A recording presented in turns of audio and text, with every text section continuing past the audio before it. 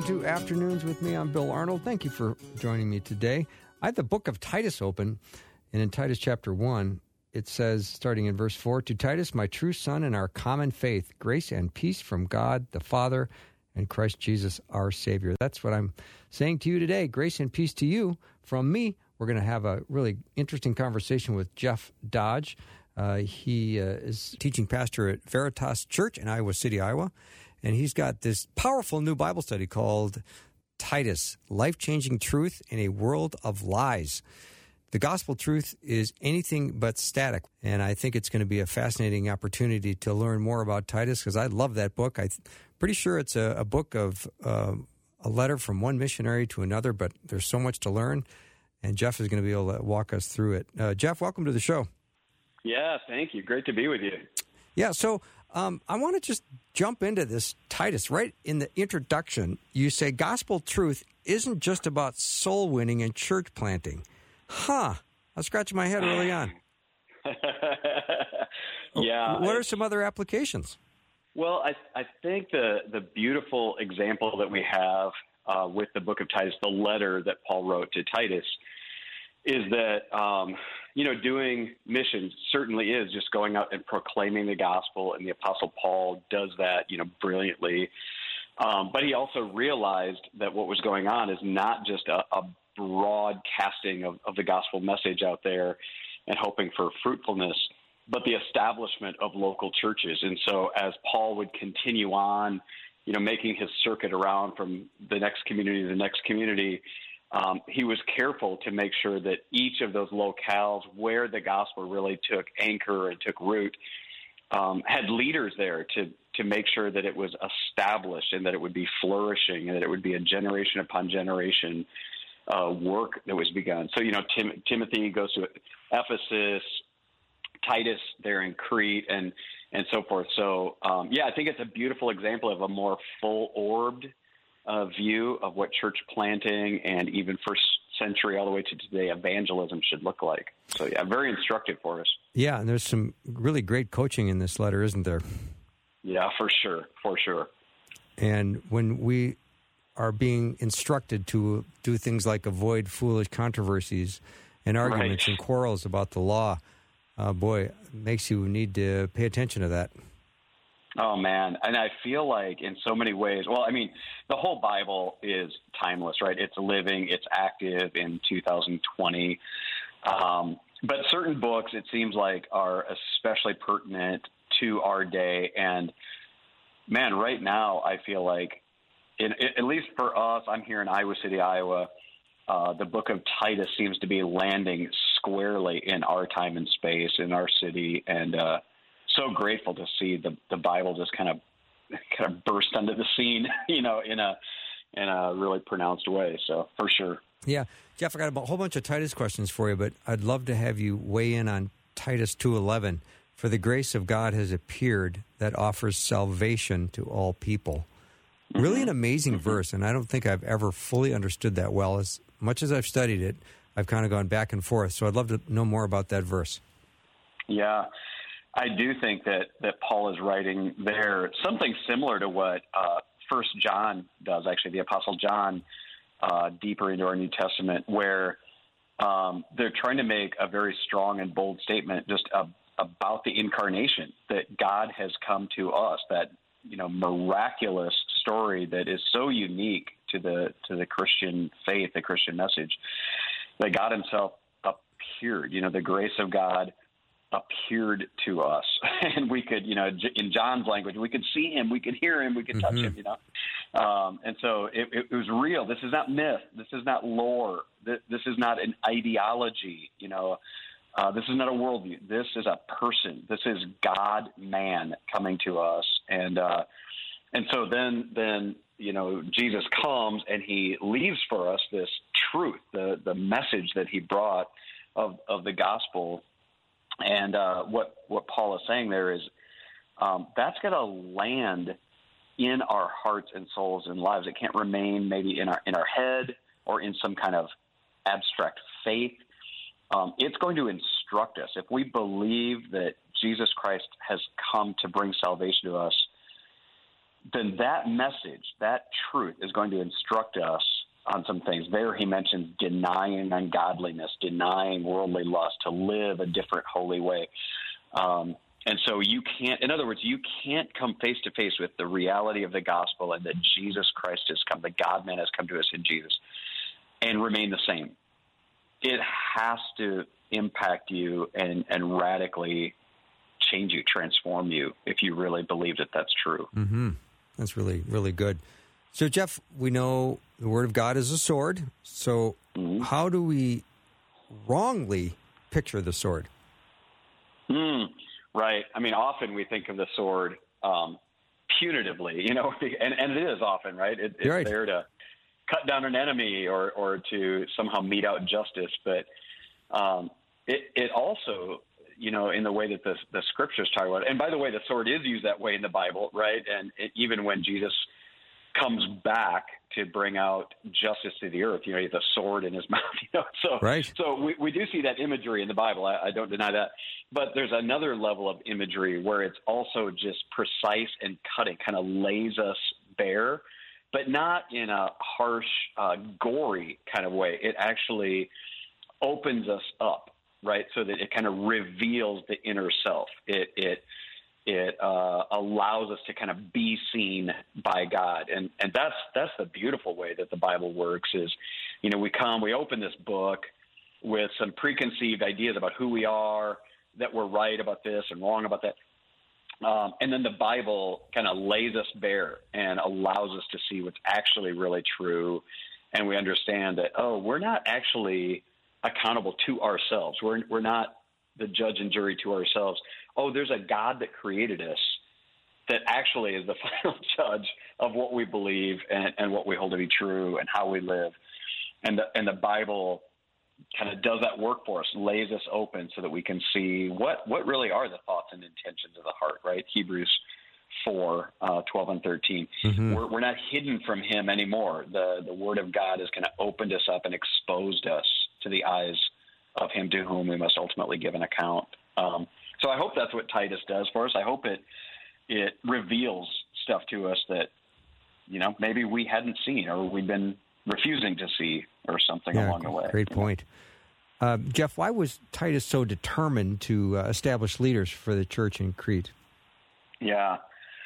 I think the biggest thing is that Jesus taught us in the incarnation that the way to the Jesus path, the Jesus way, was going to be by following him, right? Be a follower of Jesus, a Christ follower. In other words, we were to hear the way he talked, watch the places that he would walk to, see his interactions with people, and that would be instructive and informative. We're not just handed a book, we're following a person. And so in many ways, the leaders of God's church, in a lower I incarnate, we're not incarnate the way that Jesus is the incarnate Son of God, but we incarnate. We bring to flesh the truths of the gospel so that people can see them and hear them. And so these leaders, the number one job actually that the leaders have is to be examples. I think one of the greatest spots in the New Testament for that is in 1 Peter 5. I love how Peter here, so I'm just saying there seems to be a collaboration of New Testament voices saying this same thing Jesus taught his disciples well, because Peter says, hey, shepherd God's flock among you, not overseeing, you're not out of compulsion, not lording it over people, but he says being examples to the flock. And so the number one thing that leaders are to do isn't just to make decisions, though they are to make decisions on different things. They guard sound doctrine. They have other jobs. But really just central to their role in the church is to be an example of the gospel, show people what it looks like. And especially when you think of pre-printing press church, you know, which would have been like 1,500 years of church, there was very precious little actual Bible for people to sit and read, and many of them were illiterate, even if had been available.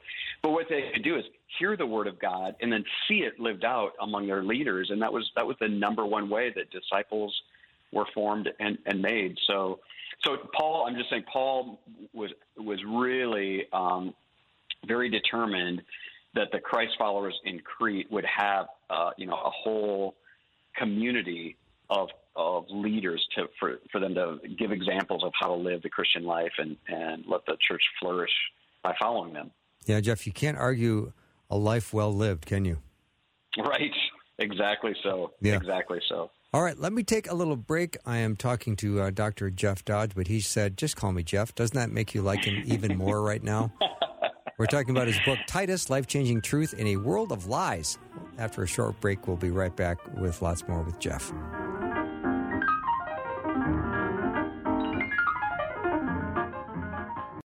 All I want to do is praise your name, from the rising of the sun to the going down of the same. You are my God, and all I want to do is praise your name. I praise your name, we lift our voices and proclaim. You are my God, and all I want to do is praise your name. Welcome back to the show. So glad to be talking to Jeff Dodge today, teaching pastor at Veritas Church in Iowa City. He's also author of Gospel 101, Learning, Living, and Sharing the Gospel. But today we're chatting about his new Bible study, Titus, Life-Changing Truth in a World of Lies. We're talking about elders and qualifications the elders needed to meet, and maybe there were some expectations that were put upon them. It's important to just live a life and model a well-lived life, isn't it, Jeff? Absolutely. Yeah. Absolutely. And that comes through in the very first chapter. Right. But what was going on in Crete during the first century? Why the need for, what was it like our culture today? Right. Well, actually quite a bit like it, I think, at least the culture that I live in. It was, an island state, and so there were a lot of harbors, many harbors and ports. It allowed for that, just the contour of the land and so forth, and so it became a pretty important kind of trade route on the open sea there. And so because of that, there certainly were Cretans that lived there and found their home there for generation after generation. But you had these transients, these sailors and merchants and different ones that would come through. And like a lot of port cities around the world, that can bring some people of disrepute into the neighborhood because, if I'm away from my family and I'm this traveler, I'm this merchant, I'm this sailor, whatever, maybe I can get away with some things while I'm traveling that I wouldn't be able to do under the watchful eye of my spouse or my neighbors or whatever. And so a lot of pretty shady things would go on in a lot of these port cities all around Crete. And then the Cretans who lived there began to take advantage of a lot of these, passers-by. And so they became pretty deceptive and, pretty good at getting what they wanted out of these people who were just transitory through their island. And so, it was a pretty rough place to plant a church. I love it in chapter 1, verse 12. It says, one of their very own prophets said, Cretans are always liars, evil beasts, and lazy gluttons, right? So they kind of wore that, I guess, as a badge of honor about themselves, that they're lying, evil beasts, and lazy gluttons. So, not exactly, I guess, where you'd hope to always plant a church in an island that boasts about those kind of anti-virtues, I guess. But that was the island of Crete. Also reminds me of that little saying that the out-of-town you is the real you. Yeah, oh, man. Oh, that's solid. Yeah. Wow. So adding to the gospel, never a good idea. It's always going to result in false teaching. What are some of the traps that's going to result in? Yeah, well, and one of the things that Titus, Paul's letter to Titus, is really careful on is that even though he gives them a lot of, moral help, like do this, don't do that kind of thing, he's always careful to bring it back to the gospel of Jesus Christ. In other words, this was not a teaching that said, if you clean up your life and if you start acting like a Christian, then you will get to go to heaven. Mm-hmm. No, it was always coming back to, the grace of God has appeared, bringing that salvation for all people, even that verse that you referenced a little bit ago. that there was a constant pull back to Jesus Christ and the washing of regeneration that we have in Christ by the Holy Spirit. And so I think one of the major, false teachings that this letter corrects is that moralism, that somehow I just have to clean my life up and then I'm in good graces with God. Instead, this is be transformed by the gospel of Jesus Christ and then live that out. Have a new identity in Christ that then brings out a whole new way of living. And whereas before I lost all kinds of control and would give in to all sorts of things, now I'm marked by things like self-control. Right now, all of a sudden, I find that the Holy Spirit is allowing me to rein in some of those passions that had been unbridled pre-Christ. So I think that's one of the biggest things is going against the gospel of moralism in this book. Yeah. Jeff, I know Titus goes into the subject of submission. I know that's kind of a misunderstood subject. What does biblical submission look like? Yeah. I love the way that Paul even introduces himself in the front of the book. That sets the pace for what you're saying in the submission thing, because he calls himself Paul, a servant of God. So right away, his posture is that of a submissive servant before God, right? And that is following the long line of great heroic figures like Moses, servant of God, Joshua, servant of God, right? All the way through. And clearly the finest example of submissive servanthood is Jesus Christ himself, right? That laid his life down for others. He got down on his hands and knees to wash the feet of his disciples. He was always putting himself in a posture of servanthood, not just to his Father, but to those that would surround him.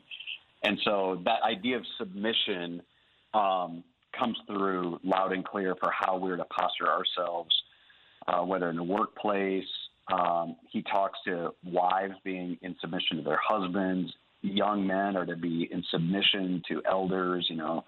The servants are to be submissive to their masters and that kind of thing. So there's this posture of servant submission that is really a beautiful Jesus-like quality that we're supposed to have really as a result of the gospel invading our hearts and souls. Mm-hmm. Jeff, I know Titus addresses the issue when people start to argue, and that's always a problem. Yeah. So we can understand that almost on a daily basis. So I bet Paul has got some wisdom that he's going to offer Titus that you might be able to share with how we can apply that to life today. Yeah, and I'm telling you, this is where, like I said before, this text is just landing in our contemporary culture and our contemporary cities because, first of all, asking us to submit to rulers and authorities, that we're supposed to obey them. But then in chapter 3, it goes further and says, hey, slander no one, avoid fighting, be kind, always show gentleness to all people. I like this. Be kind, be nice, And I feel like, man, in our day, there are a lot of evangelical Christians that are feeling a freedom to be very hostile in word, to kind of unleash unkindness toward people that disagree with them, even within the body of Christ. And this book really just goes right to the heart of things, that if we're truly transformed by the gospel, we're to have nothing to do with slander, fighting. We're to be known by kindness and gentleness, right? And so, yeah, we need a healthy dose of that right now in the church, I believe. Mm-hmm. All right, let's talk about humility, and that's another issue I think that's related to people arguing. There's such a lack of humility. We don't listen to each other. Oh, man. And how does that relate to just truth? Right. And that's, I love the way, especially that he addresses younger men, because, young men are to be maybe the strong, even kind of wink at their abrasiveness at times because, man, be strong and lead and charge and all that. Actually, Paul tells Titus, no, don't let young men in Christ get away with that. No, they should also be humble. They're to be marked by self-control. Like if there's anything that, again, we feel like culturally in the West, we can let young men, kind of sow their wild oats, get out there. No, Christian, young men, you be self-controlled in everything, he says, and make yourself an example of good works. So, yeah, there is to be a posture of humility, even from those that we would maybe wink at or give a pass on that to, maybe older guys to be humble, when they grow into it. No, Paul says, you tell that even those young dudes that they are to be self-controlled and humble in the way they posture themselves toward others. Jeff, I'm always grateful when Bible teachers like you put together little studies like this, because they're so accessible and they're so rich. And so this Titus study it's actually part of the Gospel-Centered Life in the Bible series. Right. So are there how do I get a hold of that, and are there other studies available in this same series? Yeah, there are some really rich ones, and they're just now starting to come out even more. But yeah, I for sure would recommend the entire series. Just go to New Growth Press and see the ones that are available. But man, I'm telling you, I love the fact. Well, right now, just as Titus is coming out, Ephesians and Revelation are also coming out, and they're tremendous studies as well. I like what they're doing. What New Growth is doing is an entire series of these from specific books of the Bible. So you're not just studying the Bible, which is always a good thing, but with a very intentional purpose of finding the gospel richness in every passage, in every lesson, every session of the studies all the way through. So, yeah, it was a blast to work with New Growth in creating this one, and there's a whole lot more of them coming out. Yeah. Well, Titus is a great book. It's got tons of really practical wisdom, and when it comes to being a follower of Jesus, this is a book that you should absolutely be studying in the culture that we're living in today. And your book, I believe so. Titus, Life-Changing Truth in a World of Lies, is available, and Jeff Dodge has been my guest. Jeff, you're a delight. Thank you so much for coming on the show and doing this. Really nice to meet you. It's great to meet you as well. I've had a blast. Thanks for having me. Cool. Well, let's do it again, because I've really enjoyed this, and I know my listeners did too. So thank you, and have a great rest of the day. All right. God bless. You bet. Jeff Dodge has been my guest again. The book is it's a Bible study. It's called Titus, Life-Changing Truth in a World of Lies. All right, after a short break, we'll be right back with plenty more.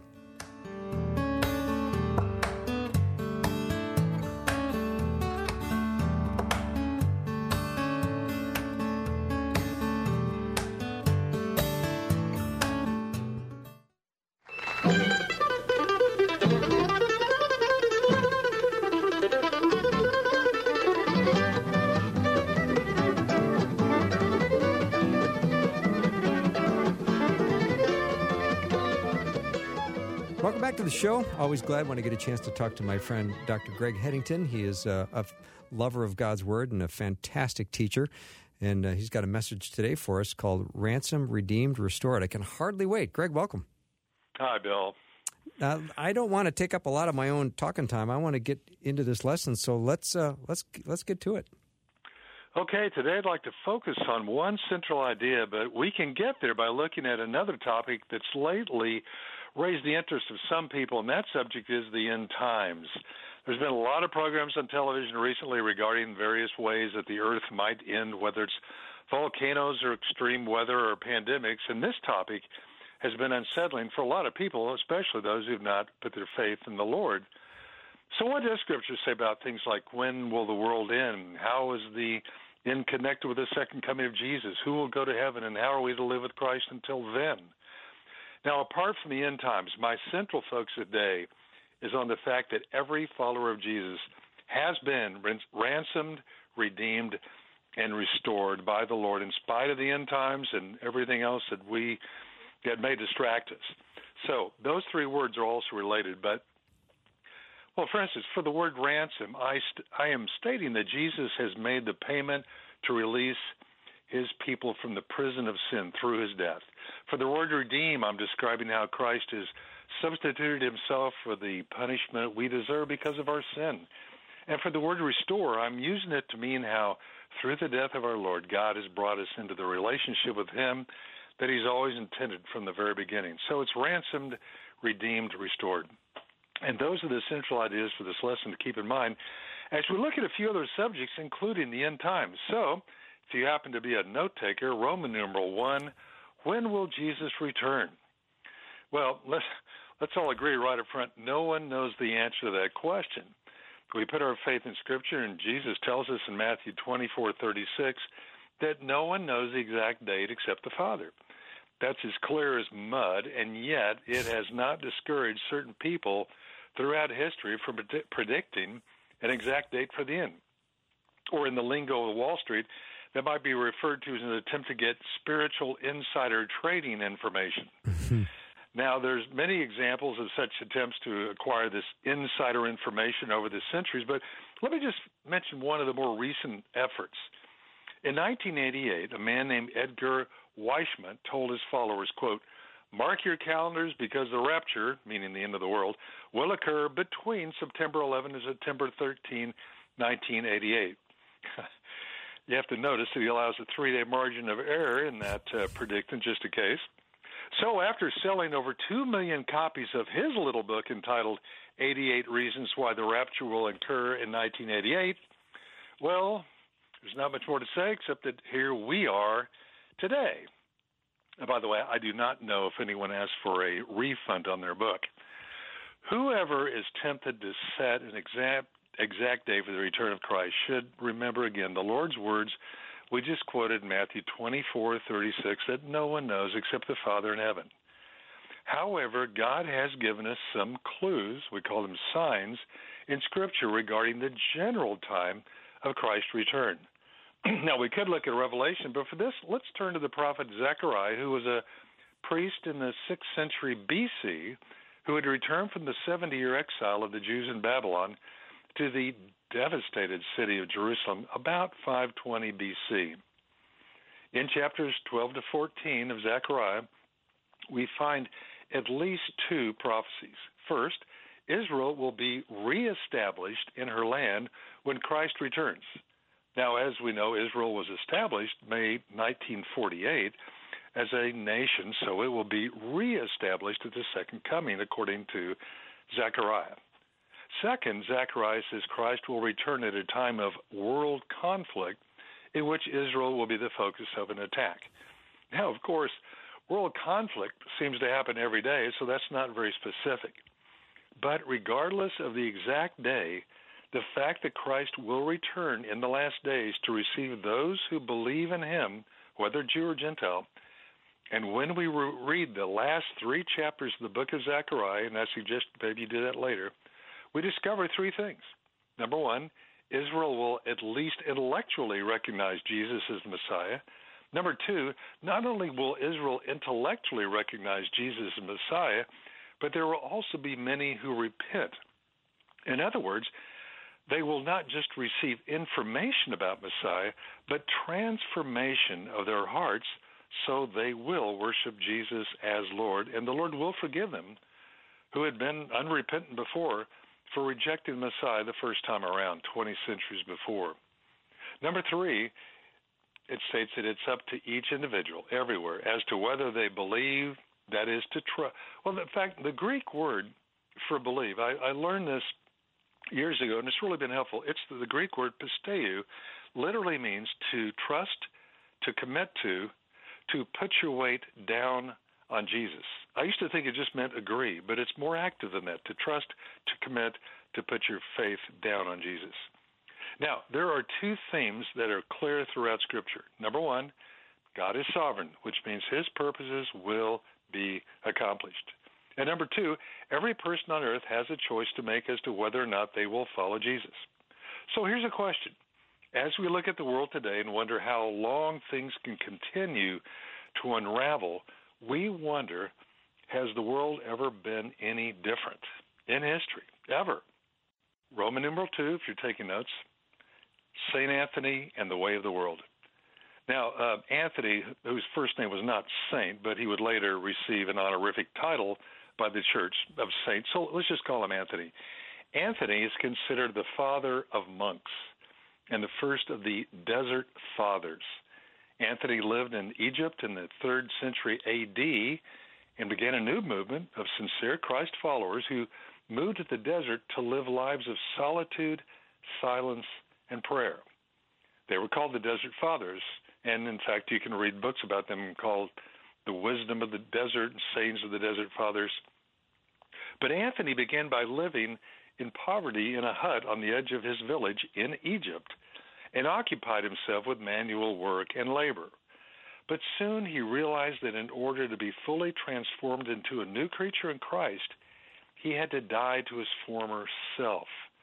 So Anthony withdrew into complete solitude and silence of the Egyptian desert. Now, his experience in the desert was excruciatingly painful but exquisite. And when he finally emerged from 20 years of isolation, he was blessed with a rich and diverse ministry. People from all walks of life came to him for advice, and the advice he gave was simple and direct. Now, I will not go into the details about that, but here's the main point for us today. One day, as a small group of people gathered around Anthony, hoping to hear advice from him, Anthony, looking into the future, said these words which have an eerie timeless. He said, "Time is coming when men will go mad, and when they see someone who is not mad, they will attack him, saying, 'You are mad. You are not like us.'" Well, those words have been true throughout history, and as the years go by, I believe we will see more false prophets, more examples of extremism, both politically and spiritually, and more bias against minority and groups, including those who are true Christ followers. So here's a question. Is this the way God intended our world to be? Absolutely not. The problem is that sin permeates the human heart and has blighted much of the world. Followers of the Lord are sometimes thought to be mad and out of their minds and out of reality, but happily, Zechariah assures God's people that a new world awaits, something that's coming from behind the veil, which is the end of times, the day of the Lord, in which Jesus the Christ will rule the world justly, lovingly, as he ushers in a new era, described in Scripture as a virtual return to the Garden of Eden, in which there's peace with nature, absence of malice, prosperity, security, and fellowship with God.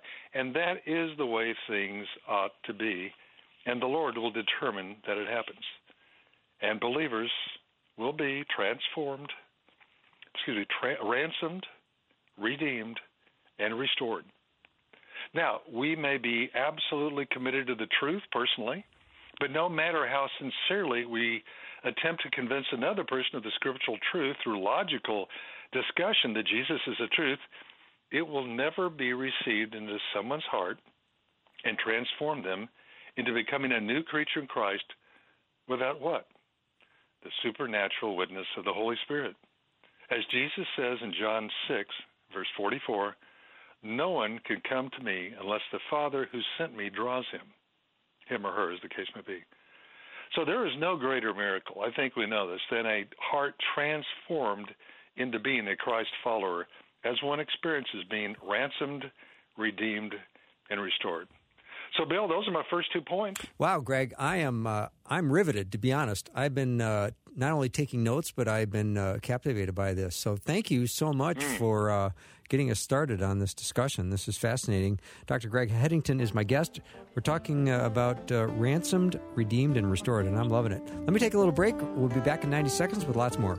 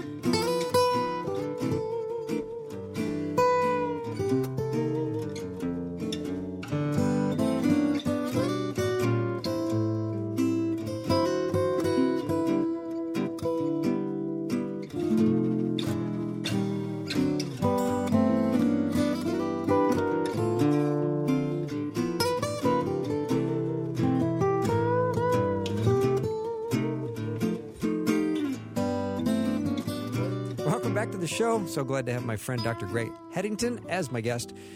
We're getting some wonderful biblical teaching. We're learning about being ransomed, redeemed, and restored. 3 words I love. And Greg, let's if you're ready, let's get back to this. Sure thing. Well, Bill, once again, if anybody's taking notes, Roman numeral 3, how are we to live now, believing and living this transformed life in Christ? Well, I'm going to give a few thoughts for the coming days. As this pandemic continues, people are experiencing fear, anxiety, confusion, and despair throughout the world. The future is unclear, and people are looking for some kind of permanent peace of mind. Believers, at least academically, might pass the written test and give the correct spiritual answers regarding how Jesus has promised to meet our needs, even though they may not really believe. And again, that Greek word, the real word for Greek belief, is to trust, to commit to put your weight down on. Because we've suffered, and we've gone through pain and tragedy, and after all, come on, aren't we believers supposed to get a pass on some of these bad things that happen to us? Well, the answer to this could be an entire lesson, but let me briefly say this. Living a faithful, righteous life for Jesus does not mean we will be spared from suffering and tragedy. In fact, believers may suffer even more pain and tragedy than non-believers.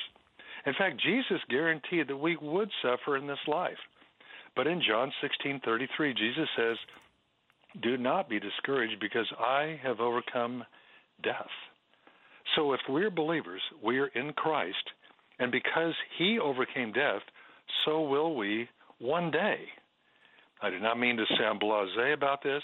Yes, there is suffering in life, and the Lord is right there with us.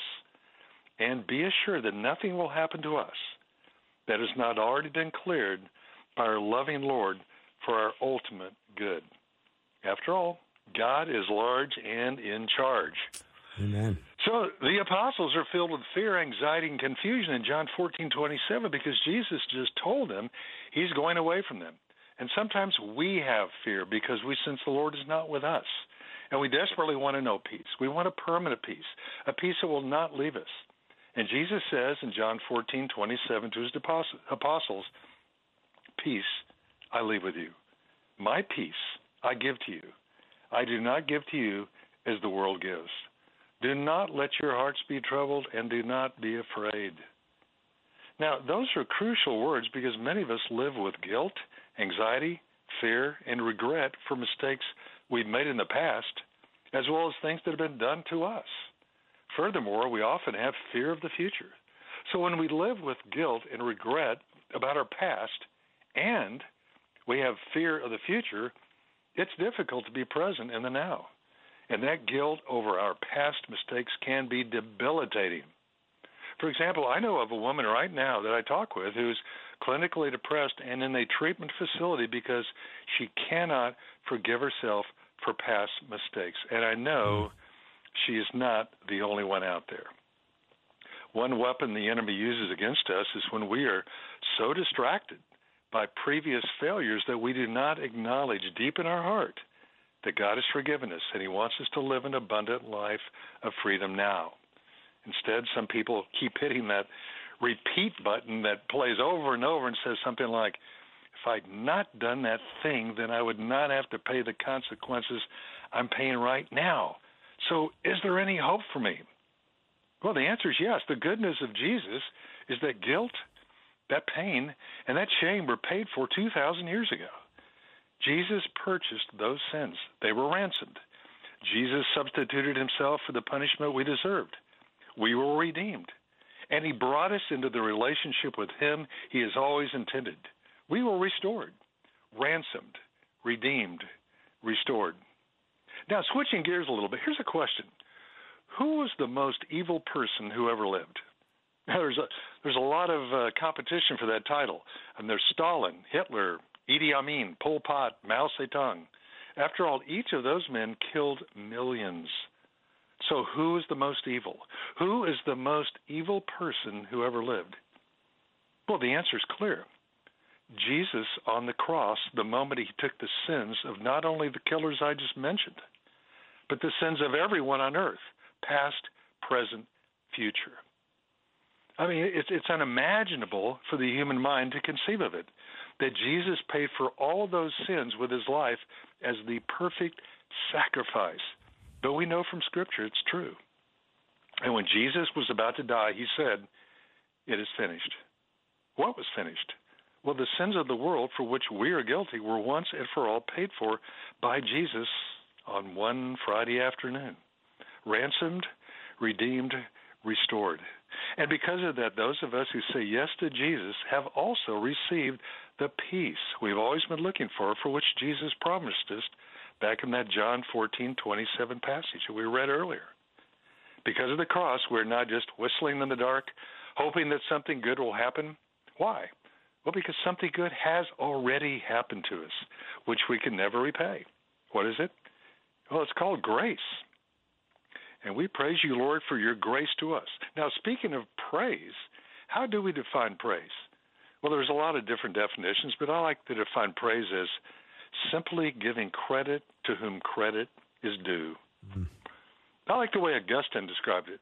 Now, Augustine is not to be confused with Augustine grass, which we have a lot of here in the southern states. Okay. Well, at least it's a completely different way to pronounce it. Augustine was a 4th century scholar from North Africa who was so brilliant that it's like he dropped down from outer space. I mean, Martin Luther was heavily influenced by Augustine 11 centuries later. So Augustine described grace and the human condition like this, quote, "All humanity is in a sinful state. We are sinking in quicksand, and the more we struggle, the further we sink. But we're thrown a rope, and we have a choice of taking the rope and being pulled to safety or not. We can take no credit for being rescued." How descriptive is that of our rescue? We can also think of grace like this. It's as if we've been given a check from the Lord to cover our sins. We have it in our pocket, but it will not do us any good there until what? Until we deposit it. Mm-hmm. Oh, you mean like deposit it somewhere down the street? No, we deposit it into God's bank. Well, what does that mean? It means that when we say yes to God and receive his forgiveness through the cross of Jesus, we then become free to live the abundant life he promised. Well, will we see problems? Oh, you bet. But the Holy Spirit is with us every moment of the day because we are ransomed, redeemed, restored.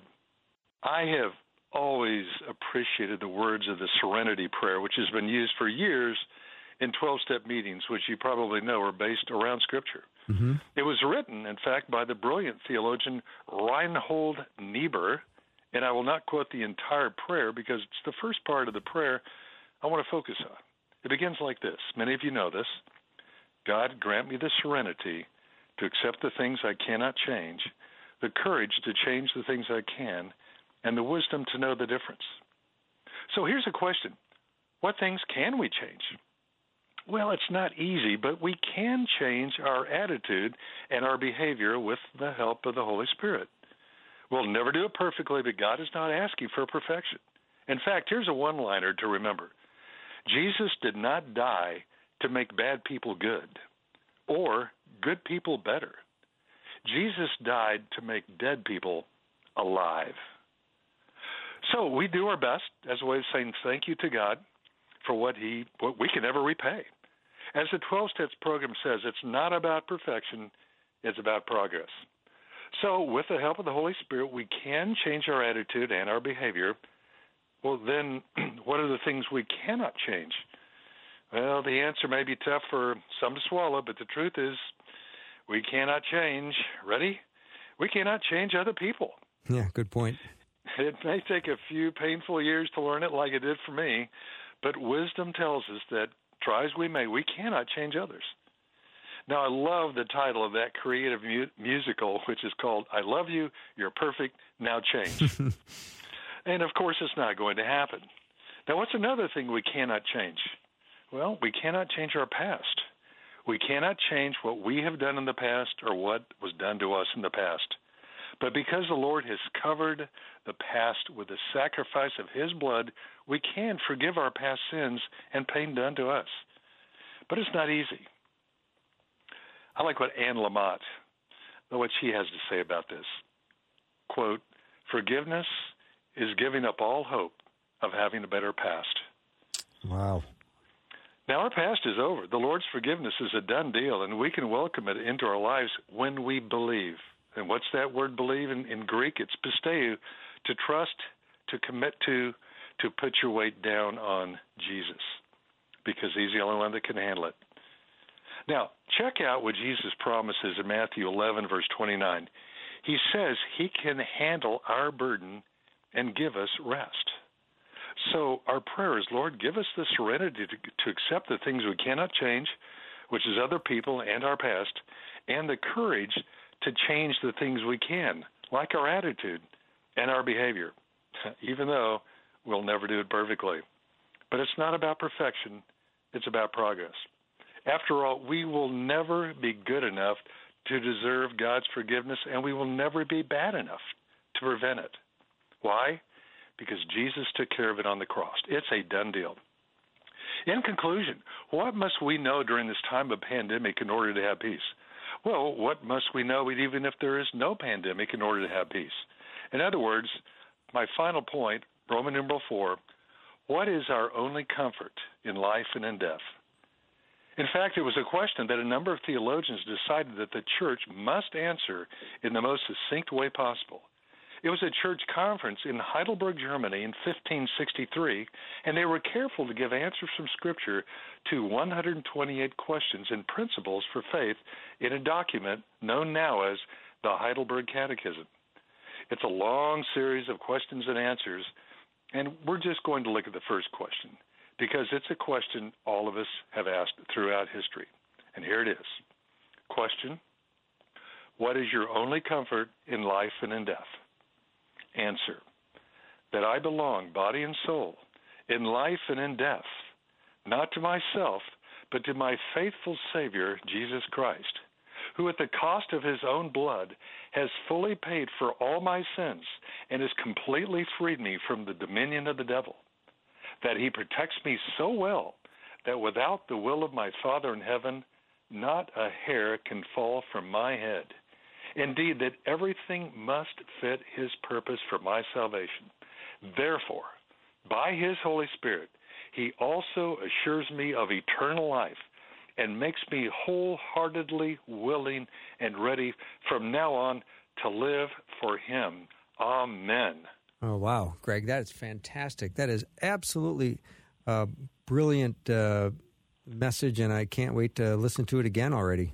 Okay, buddy. It is always a pleasure to be with you. Thanks so much. Yeah, no, it's great. And I know how much you love to study and you love God's Word, and it comes pouring out of every pore in your body, which I love.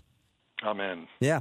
All right. Thank you again. We'll look forward to our next chat. Dr. Greg Headington has been my guest.